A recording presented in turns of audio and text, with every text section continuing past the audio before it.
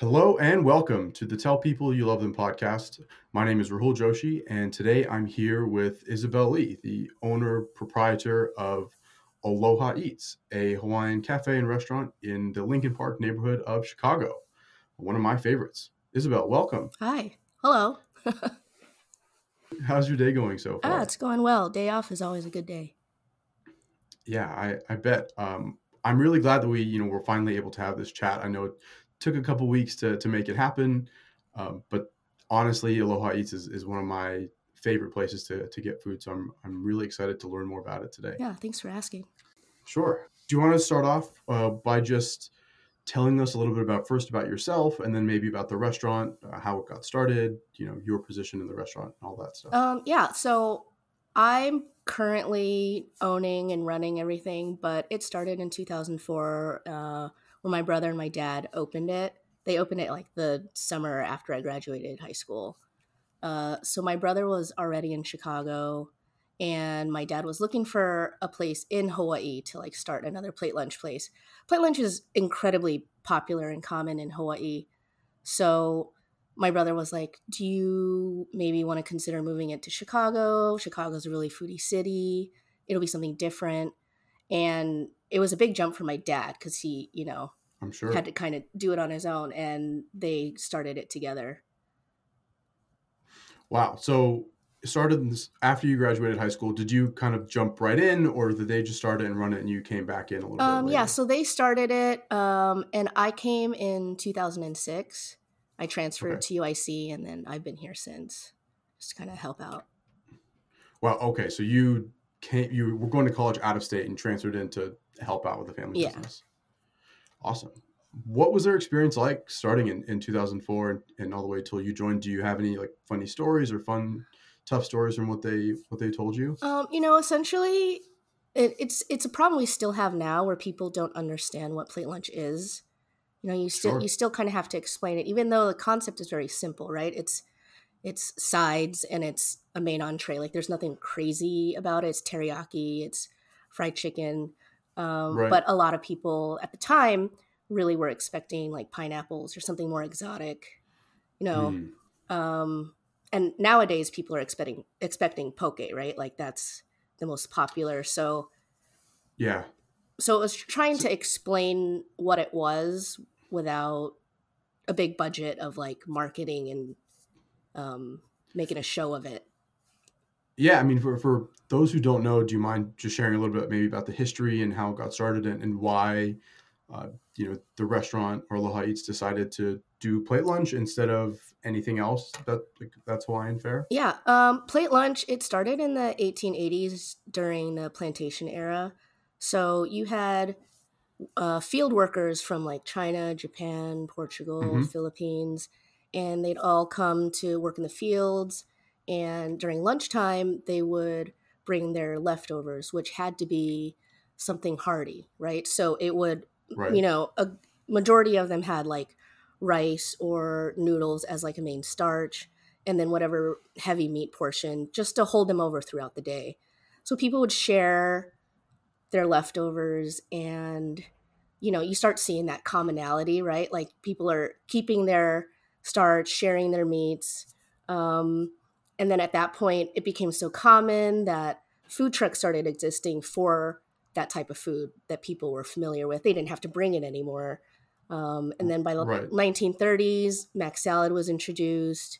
And so basically it's Pan-Asian food. It consists mostly of 2 scoops of white rice, 1 scoop of mac salad, and your main entree. Thanks for that history. What comes to mind is something similar, and I think like cross-culturally, where folks in the South have like a meat plus 3 or a meat plus 2 kind of cafeteria style food.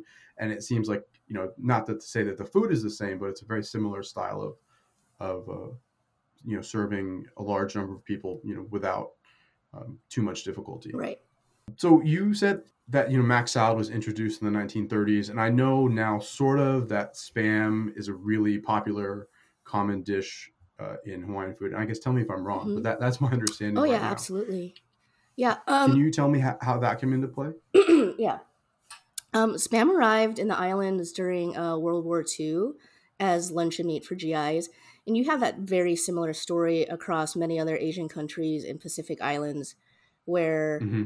GIs came in and they had a lot of spam. I mean, it kind of heavy to ship, but it was something that would last. And they would trade with locals for fresh produce, right? Because you can only eat so much spam.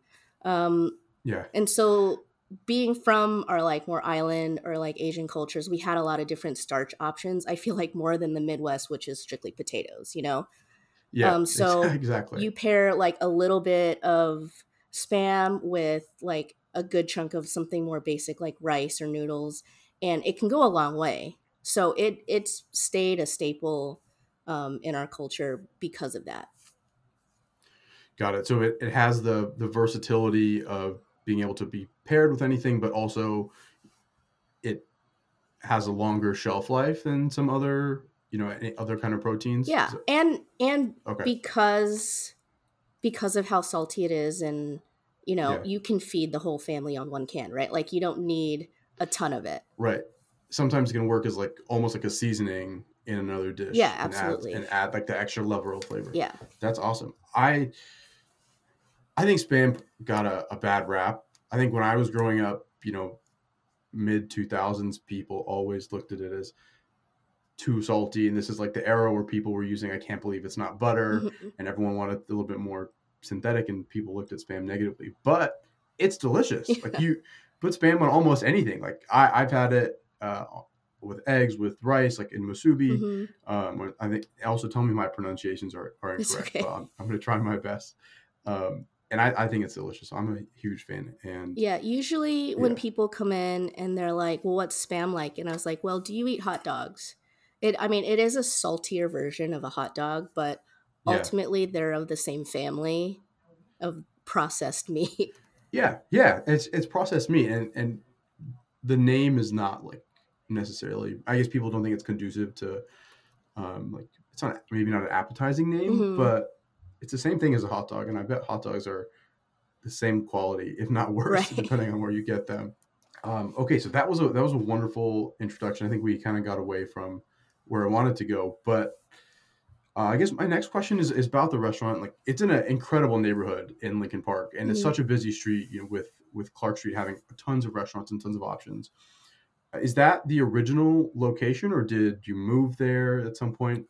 How'd you Yeah, end it up? was it was definitely the original location. I think when my dad first came, he had looked all over the city and was looking essentially for a place that was already built out, right? Hmm. Like building a place from scratch. I cannot even imagine how much people pay for that. Yeah, So it was like a burger joint, so it did have like a full kitchen. But at the time, that strip that it is now was not as bustling. hmm, Like there just weren't as many restaurants, or at least popular yeah, restaurants, um, as it has right now. That it's people come, it's like more of a destination of a street. yeah. Do you find that over the past couple of years, or not even past couple, but like 5-10 years, with restaurants like Francis Deli and the Molly's Cupcakes that's next door, that foot traffic has like really increased, and that's helped out the restaurant a lot? Oh yeah, definitely, especially with Molly's next door because for those who don't know, Molly's Cupcakes has won Cupcake Wars like time and time again. So people come, it's a destination, and I've had customers from Hawaii go specifically to Molly's and then notice us Oh wow. like after, Okay. and they're like, "Oh, Yeah. I had no idea you were here." But it's kind of an afterthought to think about plate lunch if you just expect it not to be in the city.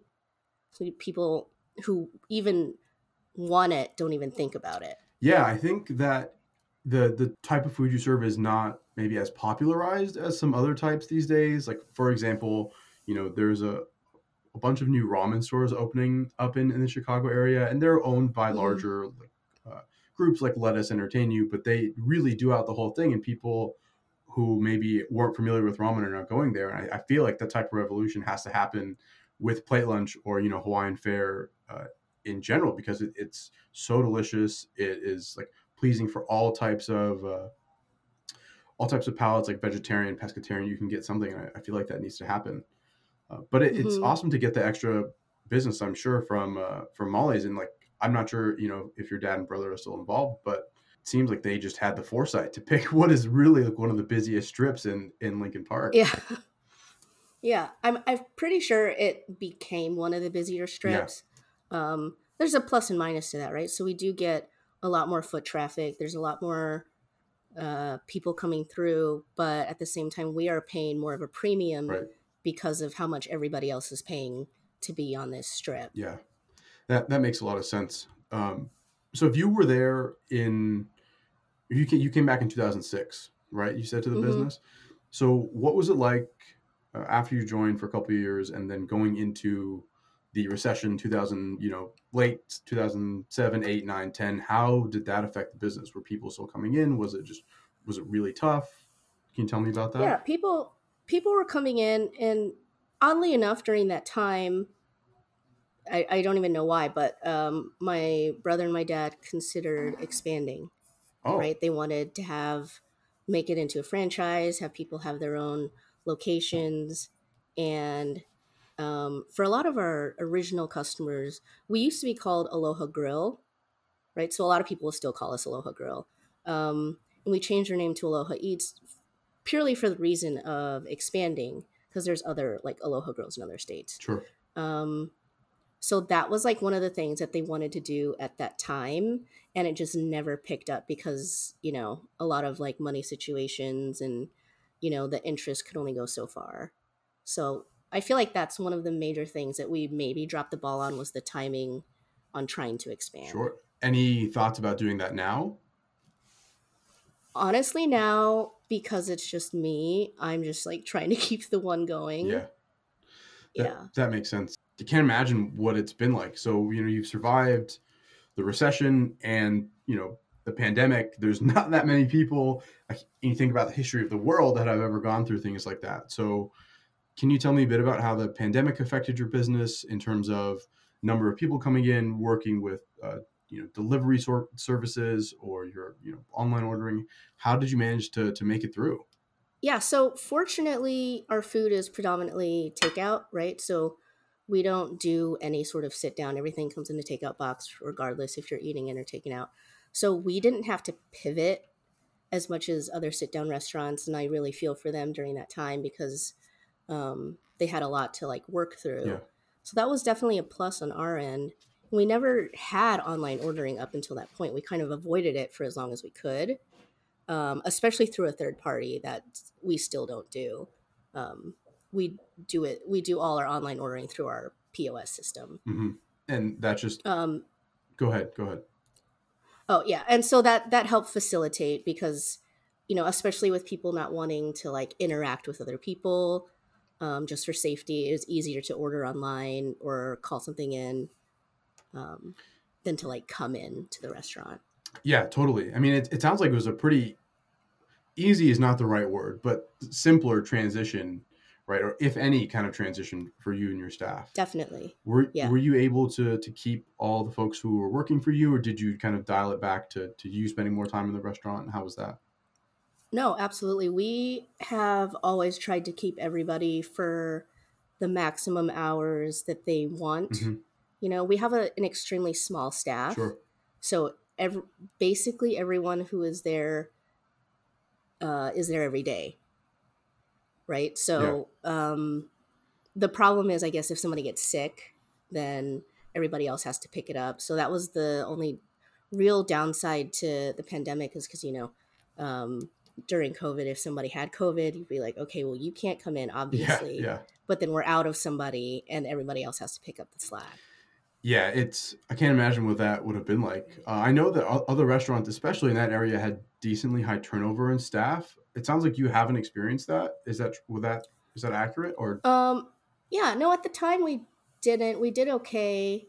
I wouldn't say turnover for us was related to COVID. You okay, know, like I feel like it's a general turnover that just happens in the industry, but I wouldn't say it was related to COVID at all. that makes sense. I'm not an expert on the restaurant industry, but I know the turnover has been. Some people have really struggled with just getting the number of people to staff the restaurant. But it's nice that you have a smaller restaurant, not definitely tiny, Mhm. but enough where you're there every day. Everyone else is familiar with stuff, so it's makes it easier to continue, I bet. Yeah, absolutely. So I want to talk a little bit about, kind of why you decided to keep the restaurant going, and what it's been like for you as an owner for the last 15 or so years. And I think the first thing that I would like to ask you is, do you remember anytime someone, whether it's like a friend or a family member, saying like, this is going to fail, like, why are you wasting your life or your talent, doing this? And like, could you tell me how, if that happened, how it made you feel, and kind of what inspired you to then keep going? Um, I actually can't, mostly because like when my dad started it, even though it was so far from home, Yeah. he had most of his life he had run restaurants and he had been cooking. So there's never been a time that somebody's been like, well, obviously you can't do this, because he He's has had that that background. history. Yeah. Yeah, he's had that background of doing that for so long. And for me, it's actually been really easy because I didn't start this from scratch. I'm literally just trying to keep it Yeah. going, but like, I didn't have to build it from the ground up. That's fair. Do you have any other experience? So actually, let me take a step back. That's actually amazing. I think a lot of people, when they start their own adventure, in whether it's like being their own boss to any degree, there's always someone in their life saying, why don't you do the traditional route, whatever that might mean for them.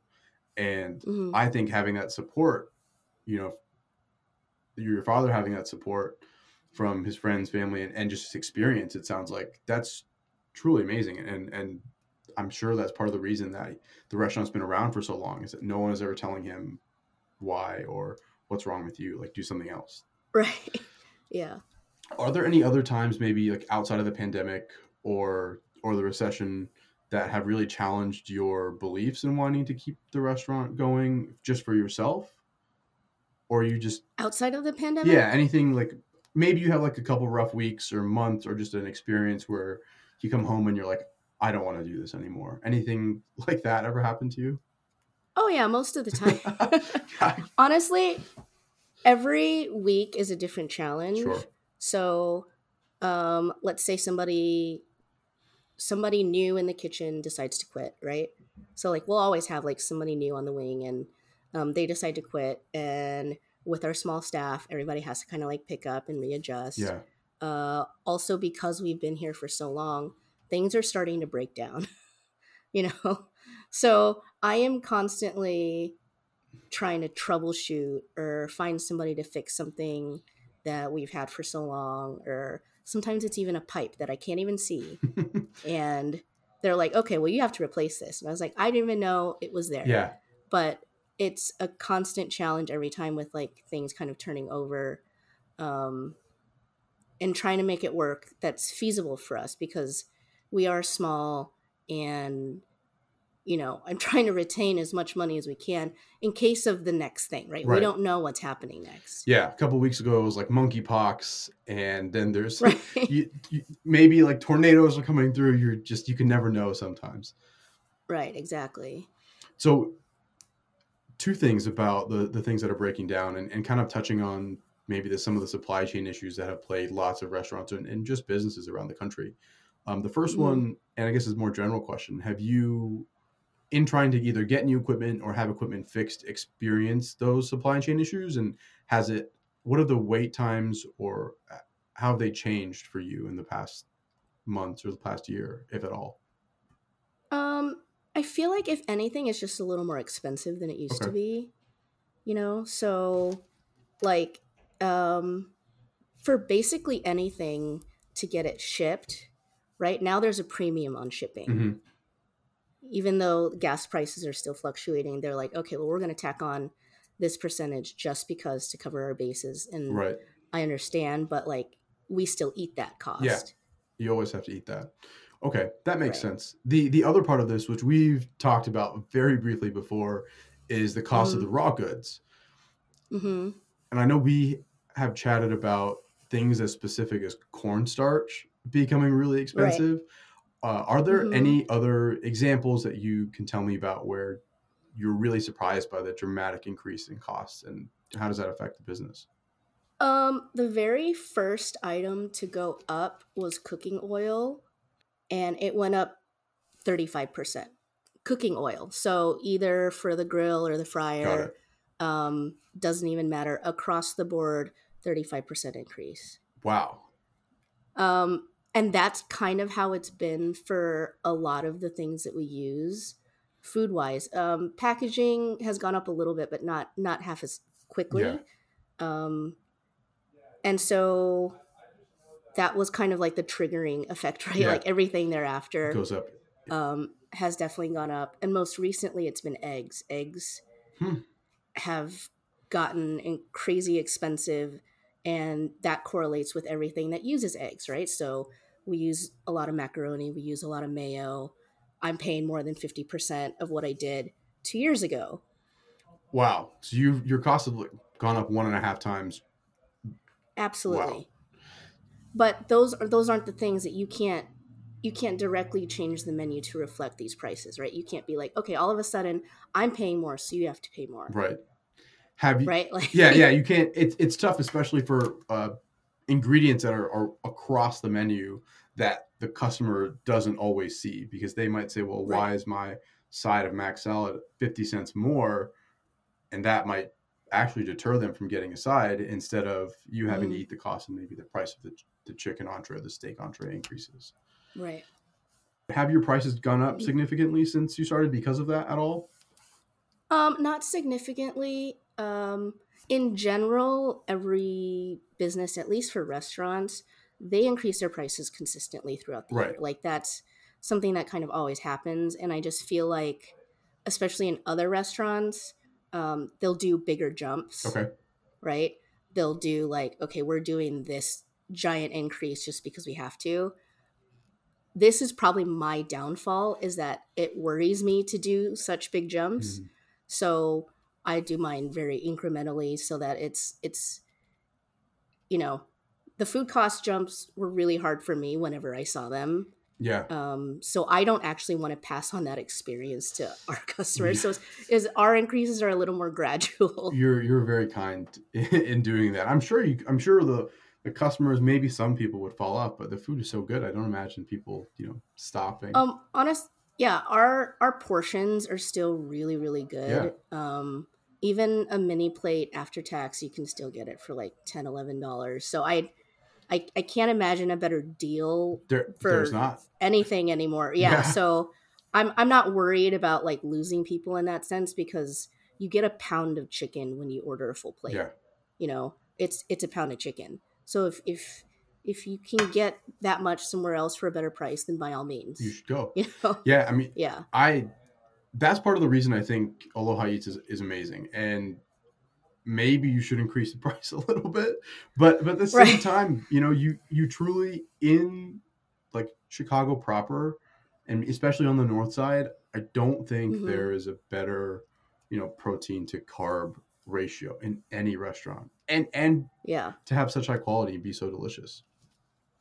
Yeah, we try to keep it as close to, what it should be in like Hawaii portions. When you go to Yeah. Hawaii, you should expect a lot of food because that's what you're going to get. And that's just been the history of plate lunch, that I think what we talked about earlier. You need to be fed a lot to work, such extended hours, I guess, in the plantations where the people are working. So Yeah, and now it's like what people eat for like after a surf session, or like it's hearty for a reason. It's yeah, comforting. it's super comforting. Okay. Wow. Any other interesting raw food costs that have been like really significant? Like, I know we talked about the beef, and I don't know if it's just the short ribs or if it was beef in general. Oh, it's specifically the short ribs have Okay. increased a lot, and I tried to find like an alternative that would maybe make sense, but haven't found anything. Um, I have no idea why short ribs are so expensive, but they are. Have you noticed any changes in ordering patterns based off of the increases that you've seen, or any kind of correlation? So, as an example, like, I know you have market price for the Hmm. short ribs. Do less people order short ribs now because of that? Actually, no. Really? I feel like people who know how to eat short ribs, meaning you have to eat the gristle, right? Like you have to go down to the Yeah. bone. if you know how to eat it and that's what you enjoy, people pay the premium. Wow. I wouldn't personally, like I would maybe do it as like a treat, but Yeah. like, you know, if we had considered at one point just taking it off the menu. We're like, well, this has gotten really expensive. Or you just charge people for what they need to be charged, and they're choosing if they want it or not, make it and work. they still do, because they are comparing those prices to, say, like buying it in the market. True. Yeah. Right, because even beef right now in the market still, like, it's, you know, everything's still pretty expensive. Yeah. I don't think it's going to go down anytime soon. Have you seen any reduction in your raw good prices? No, right? Yeah, that's very little, but even then it fluctuates. Sure. So if it's something this week, it's something else next week. And unfortunately, because of the way we order, and we order multiple times a week, we have a really small kitchen. I can't guess how much prices are going to be. Yeah. Like to be like, okay, I'm going to buy more now so that a month from now I, you know, don't have to spend that much. Yeah, it's you can't make it a science really, because the market is so volatile right now that you kind of just have to roll with it, which right. Yeah, that sounds very tough. Kind of getting into your experience now. So you said you went to UIC, and did you do any kind of hospitality work, or did you learn the business purely from your dad and brother and then kind of take it over? How did that transition happen? Yeah. No, I was purely just, you know, coming from working in the restaurant. My brother had been in hospitality since high school as well, because my parents did have a restaurant when we were growing up. So he's been in the server side. Yeah. He's been kind of on that end. So our family in general has kind of been in that realm for a long time. So you have it, you know, it's a family business in the family. Saying it's in your family's blood is maybe not the most PC way of saying it, but it sounds like you. Right. That's how you learn. I think that's personally the best way to learn how to do anything. So that's very exciting. Yeah. Transitioning a little bit more into some positive stuff. Do you remember any particular customer who has like come up to you and said, like, wow, your food is amazing? And is that the kind of compliment that you like to receive as an owner? And does it help you, you know, in the tough times, keep the restaurant open or going? Can you tell me about that? Oh, absolutely. Because, you know, there's always going to be a negative customer. Like, there's always going to be somebody who's angry about something or other, regardless if it's something is actually wrong. Yeah. Right? This is just kind of the nature of people. For every kind of negative person, we have maybe 10 positive interactions. Wow. So it offsets it. Yeah. Thank goodness, right? Because if it didn't offset it, then it would be way more of a struggle. But I love it when people come up and tell us that they loved it, or it reminded them of home or a trip or anything like that, especially locals. Sure. Locals from Hawaii who are like, you know, we're really homesick. This really hit the spot. Things like that remind us why we're still doing this, even though it can be a struggle a lot of the time. I was like, this is what we're here for, is to kind of fulfill this need. Are there a lot of locals in the area who come in and eat, or is it more like? Yeah. Go ahead. No, surprisingly, there are a lot of locals because, you know, as you're probably aware, the living costs of Hawaii is insane, right? So a lot of people tend to move away just for a better life, an easier life. A lot of them tend to make it to the Midwest. Okay.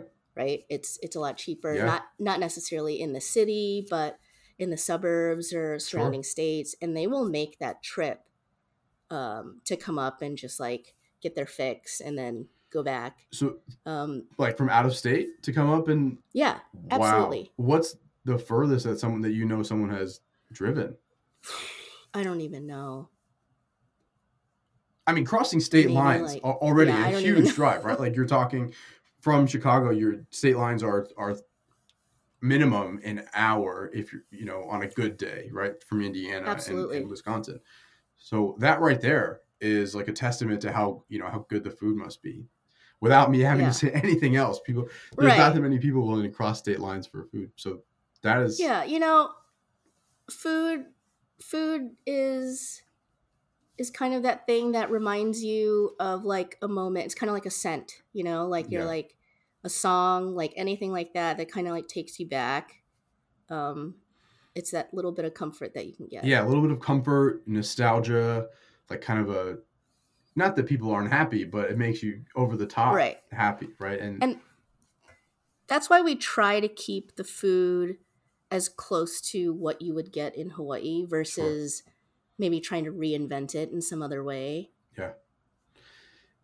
In Okay, so actually let's dive into that a little bit more. Can you tell me a little bit about the items that you have on your menu, as far as plate lunch and then some sides, and maybe what your favorite item would be, or someone who is not like a local or a Hawaiian, what should they order to get like the proper Aloha Eats experience when they come in? Definitely, I always recommend people stick with the sides, which is the rice and mac Yeah. salad.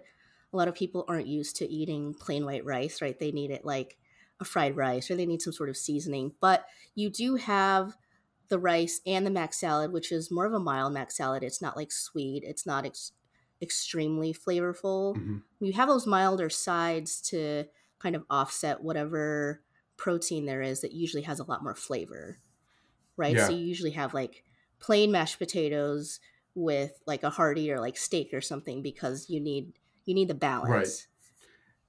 So yeah, a lot of our staples are like chicken katsu, which is essentially fried chicken, right? It's breaded in the Japanese breadcrumbs, deep fried, Yes. but it comes with a sauce on the side, um, so that gives it a little more of a punch. And anything barbecue, so we call it Hawaiian barbecue because the way we barbecue in Hawaii is that we marinate our meats Hmm. and then we grill it, and it's more of that than like the mesquite like Yeah, the smoking. barbecue sauce. And yeah, Right. it's just the way we barbecue, which is why it's called Hawaiian barbecue. Got it. um, so most of our meats are marinated for at least 8 hours depending on which one it is, Sure. just to soak up the flavor, and then we just grill it. We grill it to order. And we have like beef and chicken, things like that. And one other like main staple is the locomoco. Hmm. So there are house-made hamburger patties and eggs any way you want them and gravy, and it is extremely hearty, Yes. but it's very very comforting. Yeah, I think, as far as my personal, like, I don't know, I've been to Hawaii a couple times with my family. I remember like the local mocha sticking out, and I remember going there. We're going to a restaurant and getting it, and not really being sure if this is, who invented this. First of all, because they're a genius, and they also must like Mm, napping. But I remember really feeling that it is a fusion food, and like kind of what you were saying at the beginning, that this is like it's Pan American fusion, and it comes from so many different cultures, where you have burger meat, which is used across the world, but America's pretty famous for burgers, and then hmm a gravy and eggs, and it just hits you in all the right places. And I think it's one of those dishes, for me at least, that makes me like super happy and super nostalgic. Like you can eat that, take a nap, go on a walk. It just like makes you feel right. happy. Yeah. Yeah, actually the locomoco started on the Big Island from teenagers who had like very little money and were trying to haggle essentially with a local plate lunch place to get the heartiest meal they Sure. could for the cheapest price. So the restaurant came to them and said, "This is what we can give you for the money you have," or the Well, the teenagers, kids were they like, made it. what if we do this? you know Okay. what if we put a Wow. hamburger patty on it, because that's a good amount of Yeah. protein, right? But it's not like super Right. expensive. And they started kind of adding things to it, and that's kind of the lore of the locomoco. That is amazing. I feel like for teenage kids, you're growing, you need tons of protein and carbs. Locomoco is pretty perfect. Yeah. Do you have a favorite item on the menu? My favorite is actually the barbecue beef. We do it different than they do back home in Hawaii because Chicago knows how to cut its beef, Yes. right? So you get a very thin, like Italian beef style, like slice of beef, and then we marinate that. So it takes the marinade way better than it would in Hawaii, where it's like a little thicker Thicker of a cut. cut. Um, so we do that, and then we also chop it up. So it almost caramelizes to a point Yeah. after it's cooked for a while. So the beef is like kind of melt in your mouth, kind of like my favorite. That sounds delicious. Is that something that you like? It's your favorite. Do you recommend it for someone who's trying your food for the first time, or should they do like the teriyaki chicken and chicken katsu? Which, by the way, the chicken katsu is like the crispiest chicken katsu I've ever Yeah. had. So I personally recommend that. But yeah, can you tell us what direction people should Yeah. go? It really depends. Some people who are more sensitive to like salt, you Sure. know, but they'd have to tell me that, right? Like if they're more sensitive to salt, then I wouldn't recommend the beef because it is kind of a punch of Yeah. flavor and a lot more than like the barbecue chicken. So it really depends, but usually, yeah, I would do like a chinkatsu beef combo is probably like my go-to combo. That sounds pretty epic. I don't think I've Yeah. ever done. Wow. Okay. So next time I come in, I'll have to get a combo because I haven't. I don't think I've done that one before. Okay. So the last part of the last couple minutes we have here, wanted to talk about first, any advice you have for folks who might be running their own small business, and anything you can teach them, or just like general advice you can give them about how to keep going, how to stay positive, and make it through these very strange times that we're in, and then kind of get into a couple other things about your own podcast and how people can find Aloha Eats and stuff like that. So any Yeah. advice? I would say you have to, in the least, love your food and love what you're doing. Yeah. And I feel like that goes for most career choices, right? Like it would be really hard to wake up and keep going, especially with all the negative things and like the difficult things that come with it. Yeah. Um, you have to want to solve those problems at the end of the day. Like Yeah. they're terrible and they're difficult, but you have no one else to turn to. So like you have to want to do that. So if you love your food, then by all means. But if you're just like trying to get by, it might be a lot more difficult mentally to Sure. like stay in the game. So Yeah. so big takeaways, you have to have a lot of self-belief and love the product, whatever that might be, but really think about every day, like I'm doing this because I love to do it, because I want to do it, and maybe it feels more natural to do it than anything other kind of work. Mm-hmm. I think that's pretty good. I think a lot of people, the self-belief is where they would struggle the most. And that, it's from personal experience as well as just chatting with other folks. Is there anything Right. that you obviously love the food and you love the restaurant, but anything that people can do to help, increase their self-belief? Is it like talking to customers and getting compliments? Is it Yeah. like reading I positive think reviews? How do you increase that? I think it's like seeing the bigger purpose. So, as we talked about earlier, like sure the food is good, but what does this food mean to somebody? Yeah. Right? People will drive Across state lines. miles, Yeah. right, just to get their fix of this thing. Like we're fulfilling this kind of, desire to have this food. Yeah. And I can't say the same for all food, right? Like, I mean, like there's so many varieties of things, but like if you feel at the end of the day that like your business might mean to some degree, not a huge degree, but to some degree something to your customers, like you see people come in weekly, you're like, well, they we're a part of their routine, like I like that. Yeah. um I feel like that's enough. Yeah. When you see the people and you can actually see the individual person that you're making a difference to on a day-to-day basis, that I'm sure Right. helps you out a lot. Yeah. Do you have any like favorite customer stories? Like, or anyone, like I know you mentioned the people driving from out of state, but anyone else that you really love? Honestly, like being here as long as we have, I have been really grateful to see families kind of appear. Yeah. Right? You see people who came in on a first date.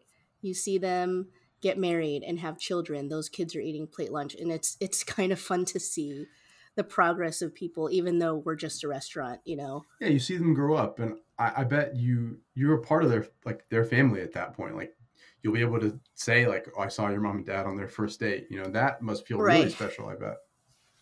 Yeah, it's definitely fun to kind of see that growth, and to see the kids come in on their own and order, and it's fun to be a part of their lives in that sense. Yeah, I think the other part about that makes your restaurant super cool is that you have been around for so long. Like Mm-hmm. I'm not super familiar with how long the other restaurants in on that strip and in Lincoln Park have been there, but more than 15 years is a pretty big achievement for any restaurant. Let alone something Mm-hmm. that's it's not like backed by a huge company. It's like a Right. privately owned restaurant. I think that's really amazing. Yeah, we're still kicking. Yeah, you definitely still are. Um, couple last things. What is your preferred way to like for people to compliment you? Like, do you want just someone to come in and give you a tip? Do you want someone to come up to you and say, "Hey, I love your food," or someone who comes back every day and gets their lunch? Any You know, preference? I really love it when people tell other people about Yeah, us. Word of mouth is probably like the best form of marketing, and it always has been. You know, to hear from somebody that you know that like they love it, and people come in constantly and bring in new faces, and they're like explaining the menu to them. Things like that I really yeah, enjoy. But also, we'll take a verbal compliment whenever, and a review if you want. It honestly, anything is good. Anything is positive. love it. I'll make sure to say that, or when next time I'm in, I will bring my buddy who's actually in town today. So we'll see if we can make Oh, that happen. nice. Yeah. Okay, so couple last questions. I know you need to run. You mentioned that you had a podcast when we first started I talking. do. Could you tell us a little bit about that and plug it so that anyone else listening can listen to yours as well? Yeah. It's been on hiatus for a little bit, but we're trying to bring it back soon. It's called Working Classy. Love that Working name. Classy podcast. I do it with a friend out in San Francisco, and we basically talk about pursuing your side hustles and pursuing, you know, the side gig sort of Yeah, things, and trying to transition from keeping them side gigs to making them more of a main gig. Yeah. So like, on the side, previously years ago, I used to own a t-shirt company. Right now I do like web development and graphic design. So, there's amazing. certain things that you do on the side that sometimes you want to push forward to more of your central work. And that's essentially what we talk about. Nice. So you are ready to give people advice on how they should do that, or maybe why and what the right timing is for someone Yeah, to we transition. definitely interview a lot of people who have experience and see what people have done. And it's just kind of exploring the ideas. That sounds great. That's kind of what I'm doing right now. So Yeah. that sounds super interesting.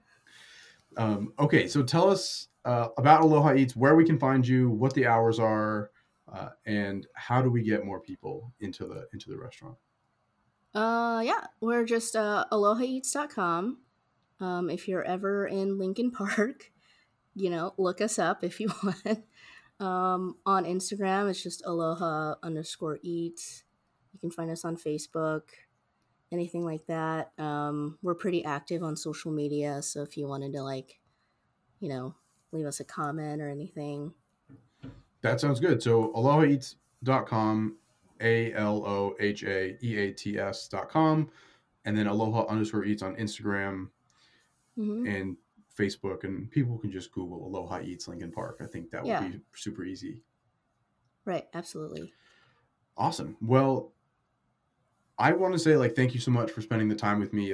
Like I said, I love the food. I love hearing a little bit about more how you got started and what's kept you going all these years. And I thought that was a fantastic episode. Insight into small business during the pandemic and during the recession. And thank you very much for spending the time with me. Yeah, thanks for having me.